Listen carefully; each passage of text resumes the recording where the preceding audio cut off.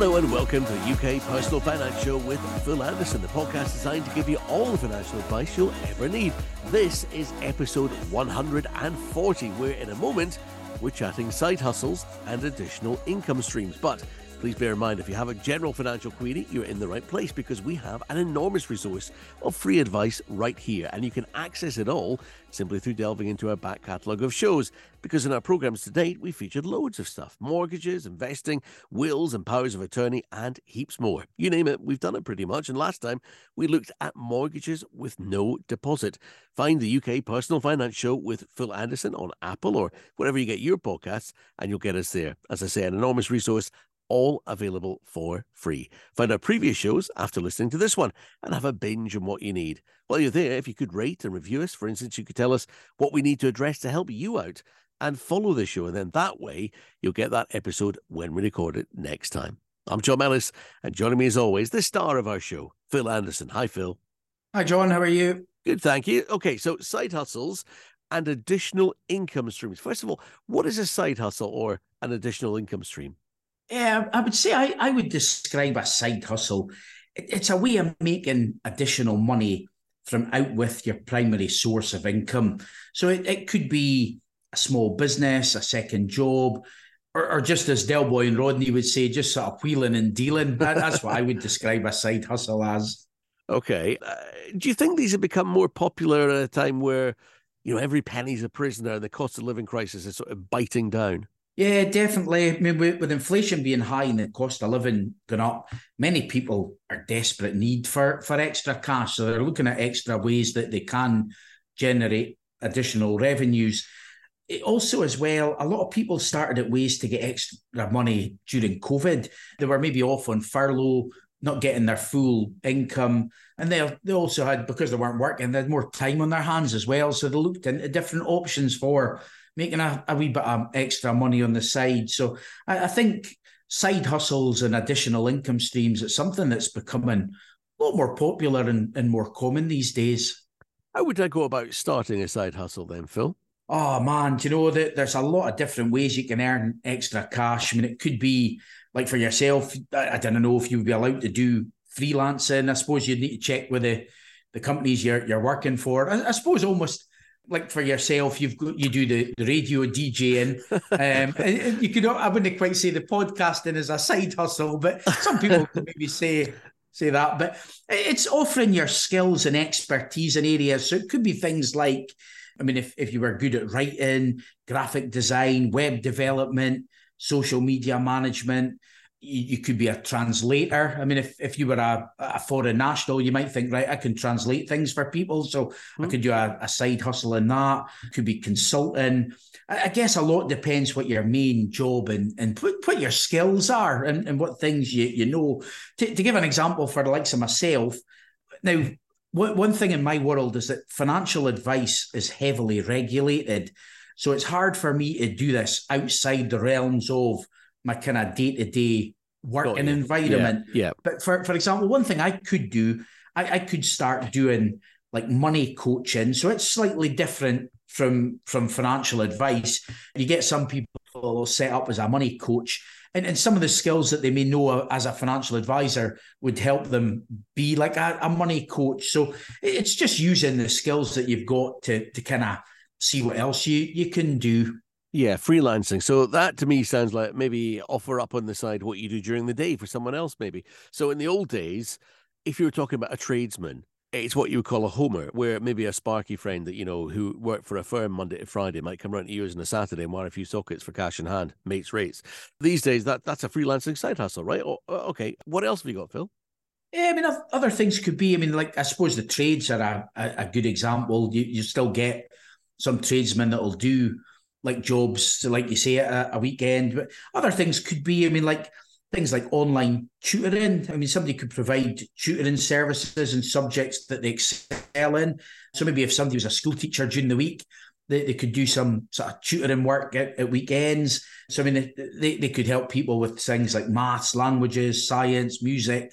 Same as well, like, I mean, somebody doesn't need to be a teacher to do stuff like that. If you've got like really musical, you might think, right, I want to help people with that at weekends, or you can use like online platforms and stuff as well. That's the thing these days. There's so many different things that you can do as a sort of side hustle. Yeah, funnily enough, two stories out of this. So my niece, when she was training to become a math teacher, would do online tutoring because she was essentially qualified to do it. She just didn't have the piece of paper. And I imagine probably a lot of teaching students and teachers that are qualified do that as a side hustle. Also, you were talking earlier about in COVID, a lot of side hustles sprung up then. You'd be surprised at who was doing side hustles or who was pivoting, because I remember chatting to Evelyn Glennie, who is probably the world's first solo percussionist, and she was doing online tutoring for one-on-ones from her home studio, obviously at a certain price. I mean, it wasn't just like $5.99. Okay, here's Evelyn for an hour, but she was taking on one-to-one tutoring during that period. So anybody can be doing it. You know, if it happens that you can't go and play with the Viennese orchestra in Strasbourg, then you might have to do this sort of thing from home. You could be doing this all day long as a financial advisor, Phil, teaching tomorrow's talent. I mean, I have to say, some of this sounds like it might require, though, a little bit of investment as well, not just of your time, which applies to a lot of these suggestions, but also maybe a financial outlay to possibly set up an online course or maybe for a web-based service which allows you to offer that service. That's maybe something to bear in mind, isn't it? Yeah, definitely. You've got to weigh up any costs that you would have. My oldest son just now, he's always thinking, right, what ways can I make a bit of extra cash? And he mentioned something to me not that long ago. He's like, Dad, I want to do drop shipping. I want to have my own drop shipping business. And I was like, what the heck is that? So he explained it all to me. And basically what it is it's where you've got an online store selling things that you don't physically have. So when somebody orders something from it, you then get it shipped to them from somewhere else, and you're making a bit of a margin on that. So basically, you're acting as a sort of middleman. Now, if he went ahead with that, he would have things like setting up costs.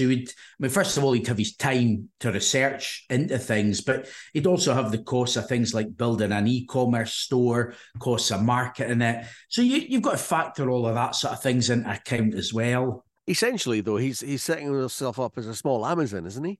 A wee bit. I mean, he's never done anything with it. He's often got ideas, which is great that he's thinking about things like that.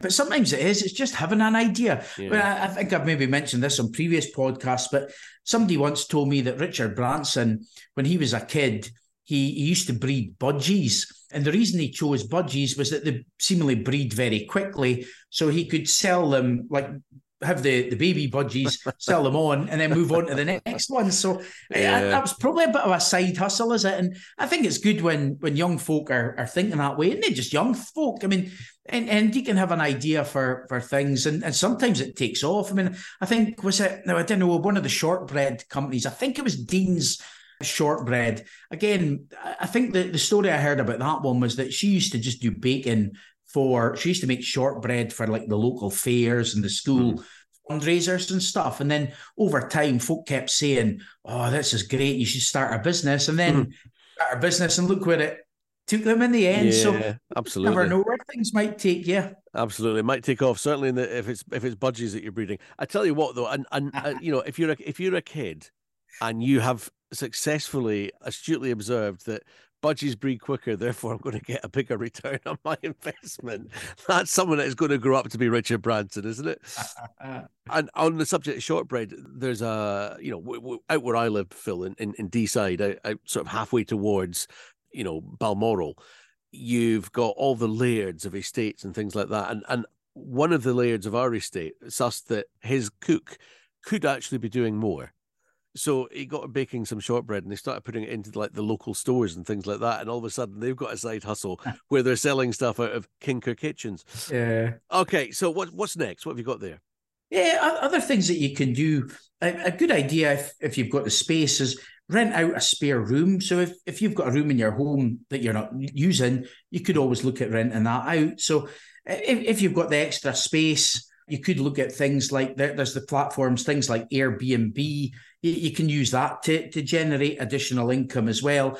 You are able to, there's what's called the rent a room scheme, where it lets you earn up to £7,500 per year tax-free from letting out furnished accommodation in your home. So again, you've got kind of allowances there where the money that you could be making from some of these things might not even have to pay any tax on it as well, which is an added kind of benefit. Good little thing. Now, this next one, pet sitting or dog walking. Now, I've never known if you have to have any qualifications of any kind to be like a dog walker, but tell me what you're thinking of exactly. Yeah, I mean, people are always looking for folk to take care of their pets while they're away. And it's same as well. I know in the area that I am, that there seems to be plenty of folk looking for things like dog walking services.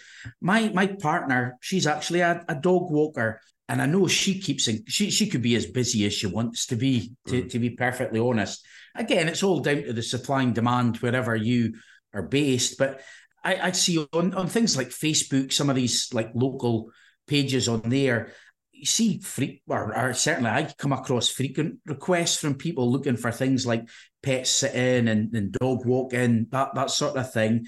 The main cost that you've got, I mean, I know for my partner, her dog walking business, the main cost she's got is her van. Now, I guess that some people wouldn't need that. If you're within walking distance of whoever you're walking a dog for, then you don't need it. The other cost that she's got is her insurance. So I think she's got some sort of liability insurance as well. I would say it's good to get that sort of thing in case anything goes wrong. And I know if I had a dog and somebody was walking it, I would be looking for that sort of thing as well. But yeah, it's just an extra way to generate some additional cash, maybe pet sitting, dog walking, that sort of thing. And like I say, demand in our local area for dog walking seems to certainly be quite high. I've never really thought about this next one, Phil. Renting out belongings. Yeah, I think renting out belongings, I mean, if you've got items that are not in regular use, you could consider renting them out. So things like camera, any tools that you've got, outdoor equipment, party supplies. I mean, like myself, I've got a gazebo, which paid quite a few £100s. I paid for this gazebo. It was quite a good one. Now, I could hire that out to local businesses. I could give it to friends for a, say, like, I'm going to hire you out for 50 quid or whatever. So it's another way of making a wee bit of extra money. I mean, I've given that gazebo free to Ellen Castle Gardens. They've used it a couple of times in the past, but there's nothing to stop you maybe saying, right, look, we'll give you it, but we would charge X amount. So that's just an example of how you can make a wee bit extra cash sort of renting out belongings. You see, my fear here, Phil, is that you would do this, you rent out your camera or whatever, your tools, and you never see them again. I wonder how you get around that. Yeah, I guess that is a factor to take into account. I mean, going back to the likes of my gazebo, I would only let people I know can I use it for that very reason.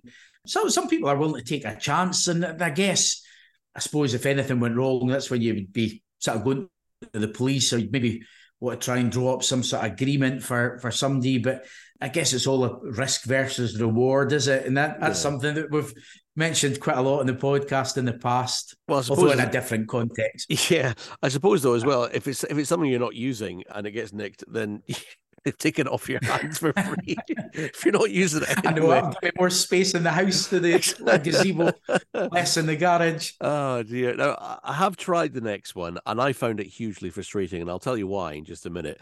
Participating in market research. What are you talking about here exactly, Phil? Yeah, if you sign up for online surveys or the certain focus groups, consumer research studies, they'll sometimes offer you cash incentives.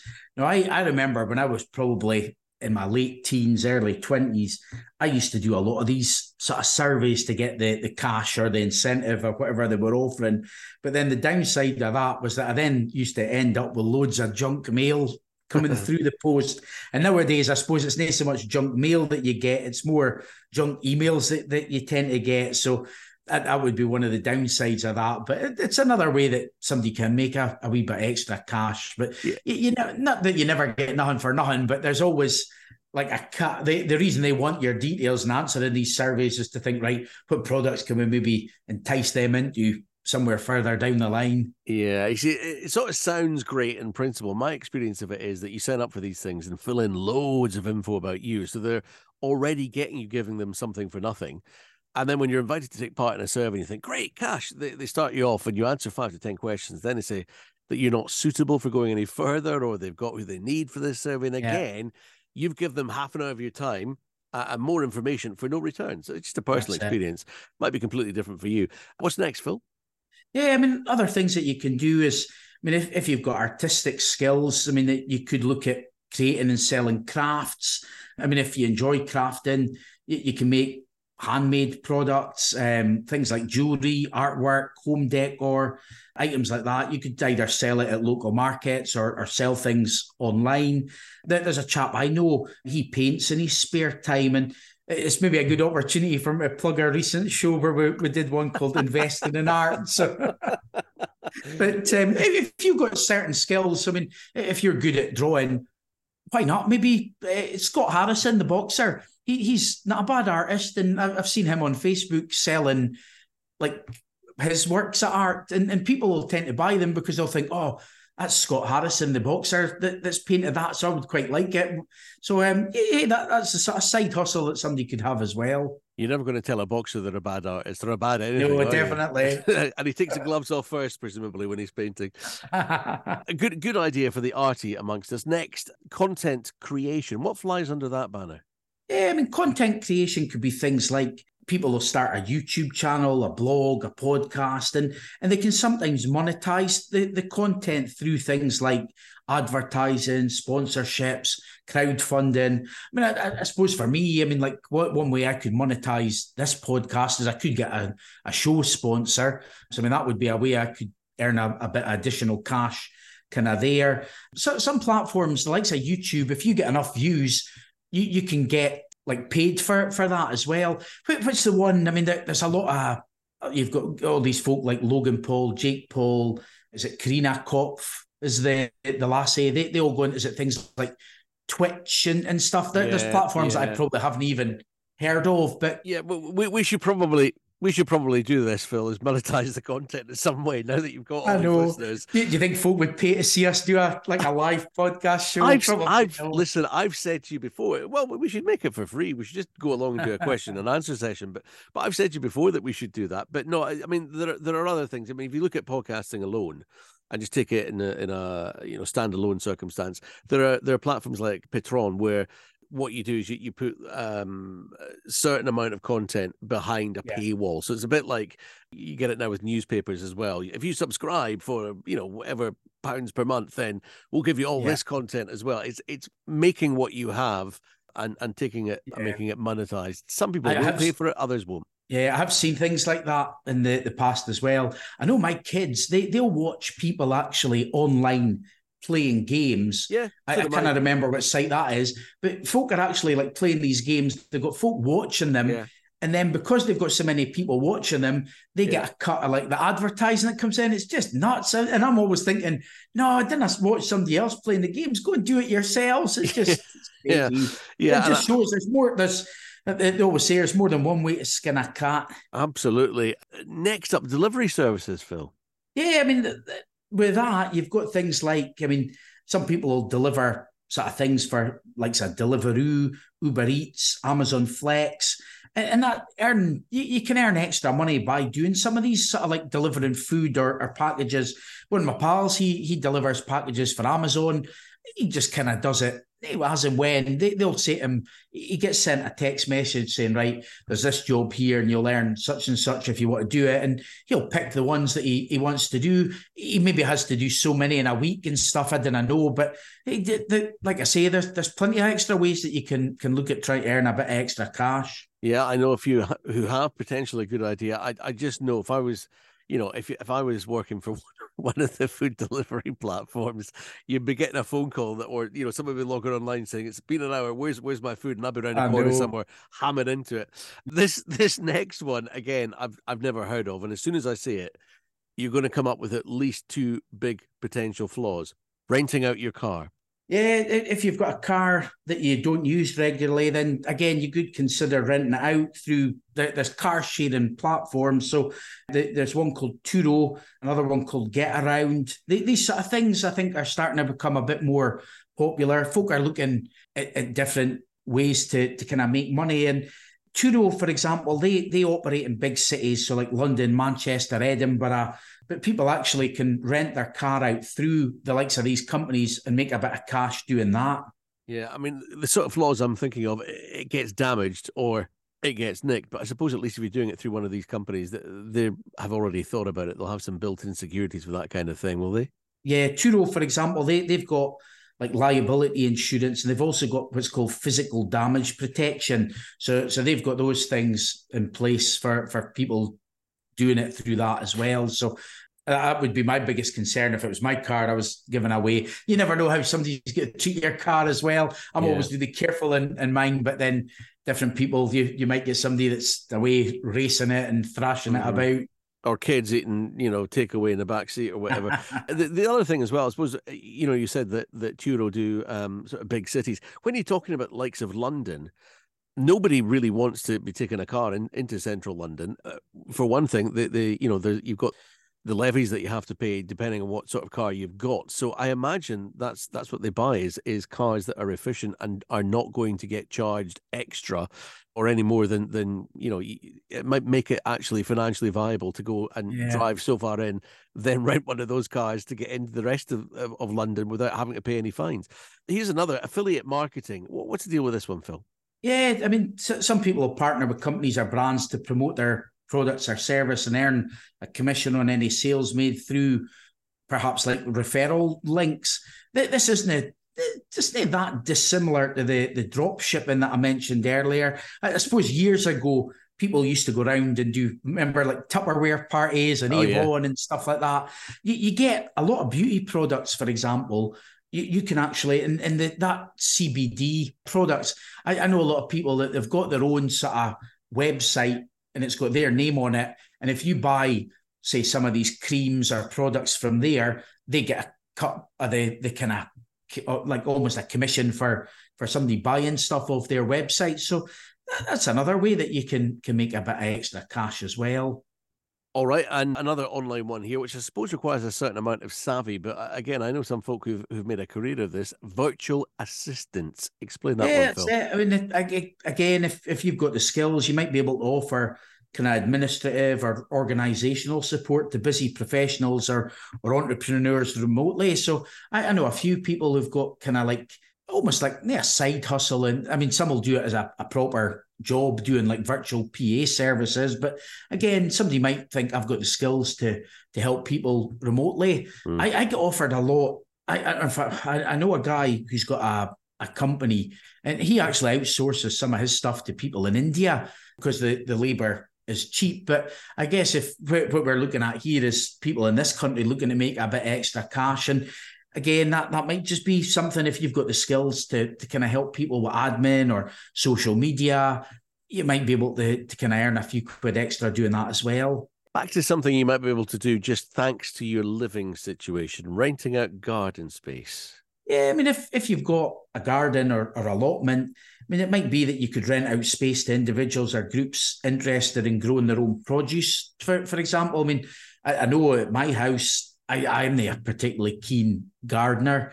So, I mean, if I'd be happy for somebody to come in and use my garden for, like, it's not particularly big. I mean, it's an okay size, but if you've got the space, some folk didn't have gardens. And again, during COVID, that was something that people, like we saw a demand for flats probably that didn't have gardens maybe reduced because people thought, oh, we want to be outside more. And a lot of people like having a garden, but they don't have one. So they would be maybe willing to pay you a bit to kind of almost lease out part of your garden for whether it's crops or whatever. So, or it could be that if you had like fields, you might lease them out to somebody that's got horses. Just a couple of examples of how you can make a bit of extra cash there if you've got the space. And penultimately for this batch of ideas, event planning or party hosting, Phil. Yeah, I mean, you'll find some people, they can maybe utilise their organisational and creative skills, and they could use that to plan and host events, parties, other kind of things. Another one, I mean, one of the guys in our office, he does DJing part-time, like rave DJing, they're the same sort of DJing as you do yourself, John. And he doesn't make a lot from it. But again, that's a bit of a side hustle for him. He's here, there and everywhere at weekends, with his decks, making a few quid extra. So again, that's kind of like event planning, party hosting, using your skills that you've got. Good for him. Could be something right for you. Yeah, finally, another fairly common one these days now, I think, personal training or fitness coaching. Yeah, if you're passionate about fitness, then you can look at becoming a certified personal trainer or fitness coach, and then you can offer that services to people as well. I know in the town that I stay, Jeepers, there was a heap of them like appeared for a spell, maybe not quite as many. The guys at Joe Wicks, I mean, he made a fortune, I think, by doing all these online courses and stuff like that. But I know people that'll have a main job, and then they'll have one or two clients that they start off with where they do a bit of PT sessions, personal training with them, and again make a few quid extra that way as well. Yeah, and Joe Wicks, and I know this, not that I'm dropping a name, Clang, but I know this from having chatted to him. He started off with doing lessons in his local park. So, turn up, you go out with a board and literally, if you put it in the park and say, there'll be fitness lessons here tonight from 5 o'clock. If you want to come along, it's only a $5 for an hour. And he'd try and get people to come in that way, and then realize that if you could do this in the park, why not do it online and go from there? And that's how it happened.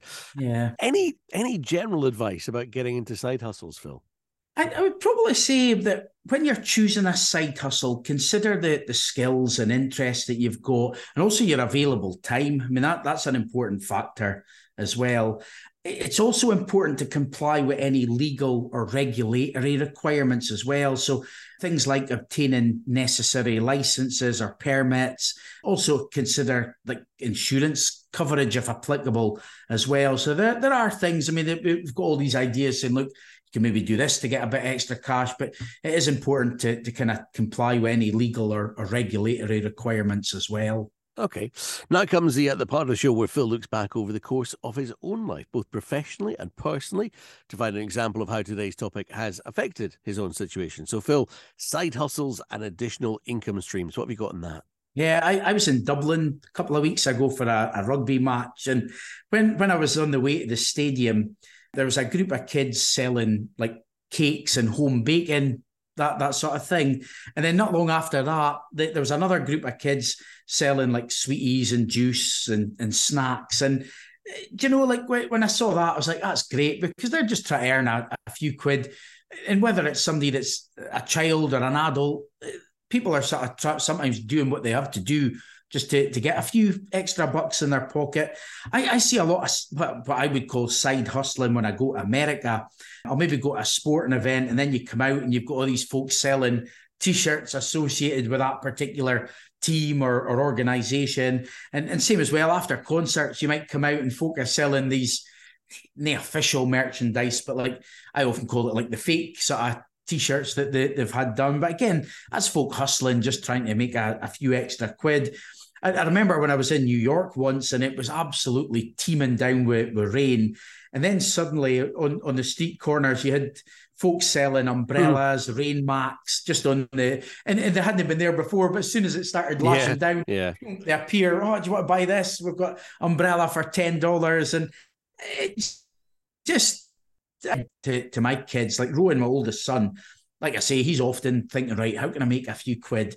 And I remember at Christmas time, there was different sort of Christmas ornaments. And I'd said to him, look, you should buy a few, put them out. I like really reduced price. I was like, buy a few, keep them till next year. And then you could sell them for double or triple what you'd actually paid for them. I suppose in that situation, you need the money up front to buy whatever it is, and then need to wait to get your money back. But another one, like I always think, bonfire night or the firework displays. I mean, if you go to the pound shop, you can buy like these glow sticks, and you might get 3 for £1. You could then go to these events and sell them for £1 each, and you've made a few quid extra there. But again, it's thinking of different ways to sort of do it. And some people would be embarrassed standing trying to sell things, but whereas others, they didn't care at all. Yeah, absolutely. Horses for courses. Next, it's time for the quote of the week. Phil's always been a fan and collector of quotes for, well, a long time now. What do you have on our topic for this week? Side hustles and additional income streams, Phil. A Michael Jordan quote this week. Some people want it to happen. Some people wish it could happen. Others make it happen. Like that one. Now, Phil is really keen on trying to help you with your query. So if ever you want to email a question to us, please do. And as always, we can ask him anonymously if you prefer. Let's get on to this week's contact details coming up. I'll give it to you after these. This first one's from Gladys, who says, my son had debts just out of a 4-year IVA. Earns a decent salary and wife works too. Rented for past 10 years with no defaulted payments. He's looking for a 100% guarantor mortgage. I would stand guarantor as have a mortgage-free property or 95% mortgage. He's been advised to wait a year. Is it possible to find a mortgage as described? I would say at the minute, lenders wouldn't really consider this at the present time. I mean, things can change, but you tend to find if somebody has had any adverse credit, lenders will like to see that their sort of credit is repairing. They would also usually like a bigger deposit put down as well. So somebody looking for a 95 or 100% mortgage, if they've had an IVA, that's going to be a no-go for them. They mentioned about like guarantor mortgages. There's not many companies do guarantor mortgages these days, and they tend to be more if somebody was maybe like in a professional career, so they were maybe a trainee doctor or something, that might be a reason a company would look at a guarantor mortgage. We did a show last week on 100% mortgages, and one of the ones we covered on that was Barclays. They've got the family springboard mortgage, and again, even with ones like that, they would want to see a good credit history. So I think as things stand at the moment, just unlikely to be any options out there in that circumstances, unfortunately. Okay, that's an honest answer. Next up, here's one from Fiona Massey in Elgin, who says, hi, Phil. I'm paying a fortune for leasing out premises in town for my hairdressing salon and thinking about converting part of my home to work with clients there. What are the pros and cons? I suppose the main pro is that you're going to be reducing your costs quite significantly. I suppose the questions you need to ask is things like, would people still be able to find you? Do you have the room in your home as well? And I guess the con kind of is that part of your home then is taken up by having like work equipment and stuff there. Another thing that would be worth kind of looking into as well is saying, right, how would, if you have a mortgage, would your lender kind of be happy with you having a business running from the house? So a potential con could be that it might make financing your home more difficult in the future. So there are probably a few things to take into account there that would be both pros and cons. Would you be ordinarily advised to? I mean, would it be incumbent upon you to actually go and say to your lender, "Look, I'm going to put my work here now"? Some people, when I tell them, usually you'll find somewhere in the terms and conditions it'll say that you're not allowed to have like a business running from the property. But some lenders, if somebody was just at home and had a room that they did admin in, they're probably going to be okay with that. But then what you might find, if you had let's say a car garage and you had a mechanics business, they might kind of think, right, if you've got that, would that impact the value of the property? That's the sort of things that the lenders, that's the kind of angle that they're coming from. So they might think, right, if the house was dirty, for example, if we ever had to repossess it, would that affect the resaleability? And that's the kind of things that lenders will take into account. Okay. Would you say as well, before you get in touch with the question, you might want to take a look at our back catalogue, because we've covered a lot of topics now and we may have touched on what you're interested in. I'm John Ellis. Thank you for joining us for episode 140 of the UK Personal Finance Show with Phil Anderson. If you feel you need a helping hand with anything we've been discussing or anything else of a monetary matter, find Phil for Finance. Search Phil Anderson Financial Services online or join the Facebook group for the show. Search Personal Finance Community. That's Personal Finance Community on Facebook. Phil's on Twitter and LinkedIn too, or why not email Phil a question he can answer on a future show. His address is phil@philandersonfinancial.co.uk. That's phil@philandersonfinancial.co.uk. Send him your question, and as I say, Phil could be answering in an upcoming podcast. And please be assured we won't use your real name if that's what you'd prefer. Remember, if you found this useful, please rate and recommend us, and please follow us on Apple or wherever you get your podcasts. That way you'll get us every week with the info you want when you need it. You'll get all the links you need on Phil's social media. Good luck with your money. Phil's doing his best to help make that cash go further. We'll see you next time. Thanks for listening.